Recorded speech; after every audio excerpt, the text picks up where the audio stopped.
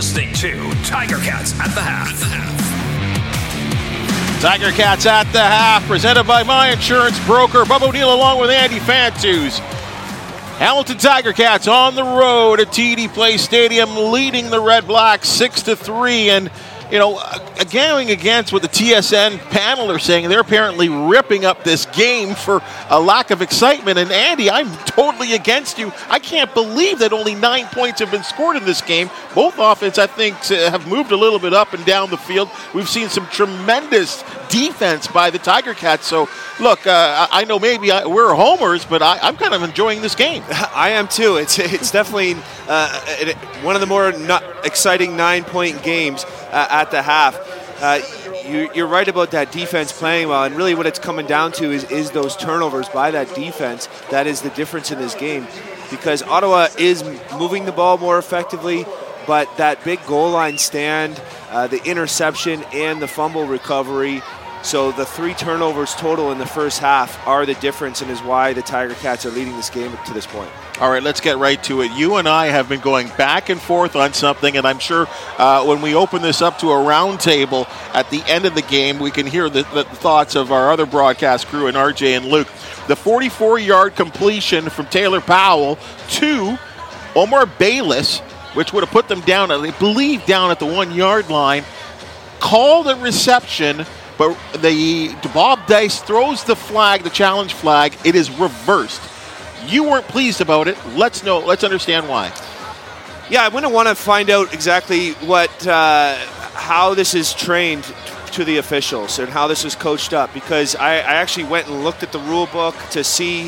I thought there would be some kind of language of an arm extension, but my thing is, an arm extension, to me, is basically saying somebody is close to you, your arms are close to your body, and you push to extend your arms, and you're pushing somebody. If my arm is already extended, and you run into my arm, am I not allowed to have my arm extended? And yeah, I know he slowed down a little bit to create that contact, but what's the difference between that and you just running into my shoulder or my body? I'm just kind of boxing you out a little bit, and then I go for the ball. So I get it. So anyway, let me tell you what the rule says. It is pass interference by either team when a player physically contacts an opponent, creating separation, redirects, restricts, or impedes the opponent in a manner that is visually evident and materially affects the opponent's opportunity to play the ball. So that really doesn't make it too much clearer to me of what I'm debating here. But basically, I think it's a lot different if you're pushing someone away from you versus just trying to reserve your space. And the fact it was called a catch on the field, to have that much evidence to overturn it, I did not like that call. I think that's too ticky-tacky for a big play like that, where he had position. It was a great ball, a great throw and catch. I think that was just... I don't like that call, and I'd like to get some clarification on how that's coached to the officials. Well, and the crazy part about it, and RJ brought it up on the actual call, that it was Taylor Powell's biggest, longest completion of the season, and it's Bayless, this first time he touches the ball in a regular season game, and it was an impact play. And on top of that, it was Taylor Powell calling an audible. He changed the play, identified something, and then went up top. So a real unfortunate situation for that end result. My only thing was, unfortunately, and you just brought it up, is the fact that it was originally called a catch and then reversed. And the fact is, the visual contact, the visual ability to see on replay, Bayless extend his hand, I think is a kind of a dead giveaway. And again, we'll get the exact. Well, yeah, he extend his hand is different than his arm. His hand was extended. Right. It was already extended. He's allowed to feel the DB, just like the DB feels a receiver. Right. You're allowed to look up and feel other players around you. So I don't know. I think there's a difference, and it should be a little clear on how this rule should be called and will be called consistently. With that said, we are seeing some outstanding play, I think, from the wide receiving crew, and include, I'll too put McAllister and Butler in there as well, too, because they've caught some passes, too, at yards after the catch. That's been a big one for the Ticats today.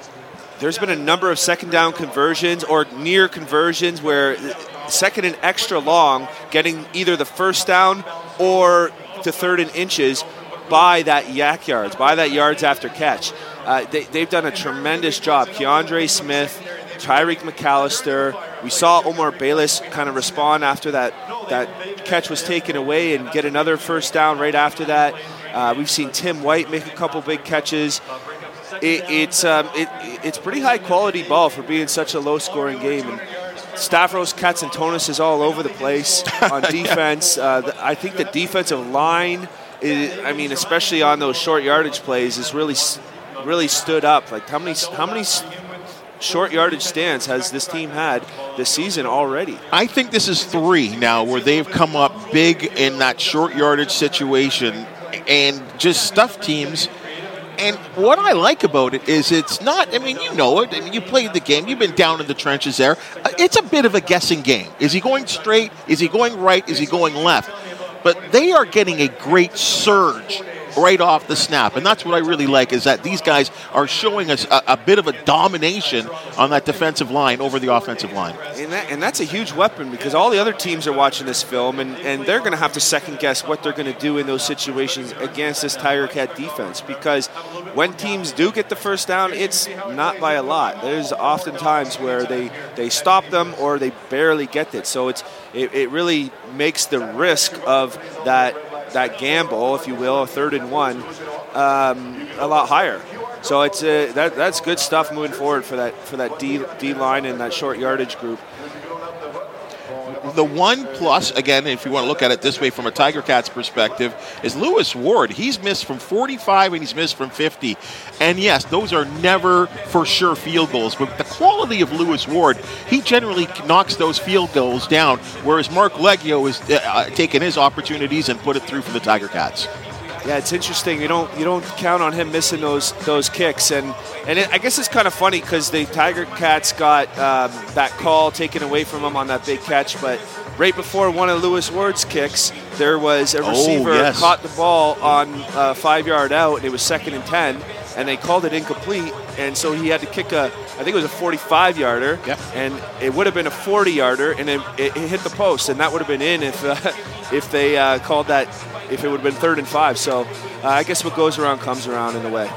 Well, the one thing the Tiger Cats defense have to protect, Devontae Williams has gotten free on a couple of screen passes and a couple of runs. They're going to have to tighten up on defense. What else do you see for this Tiger Cat team going forward to close out the last 30 minutes and get out of here with a victory? I think they got to continue to get the ball in the playmakers' hands. Just keep spreading it around. Give Omar Bayless a few more touches. Keandre, Godwin.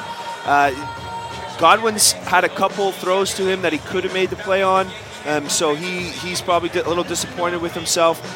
You mentioned Devontae Williams is getting open on some nice chunk yardage runs or screen passes. And then there was that one big pass to Shaq Evans that was just such a good throw and catch.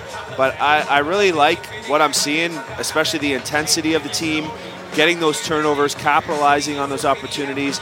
So just come out and score early and just keep playing physical and trying to control the flow of the game. Well, regardless of what the TSN crew are saying, your Hamilton Tiger Cats are playing high-quality ball in all 3 aspects and got to take it home here. Let's get ready for the second half. Tiger Cats leading the Ottawa Redblacks 6-3 in the nation's capital. Coming up next, it's RJ and Luke from the broadcast booth. And yes, we are live on the Ticats Audio Network.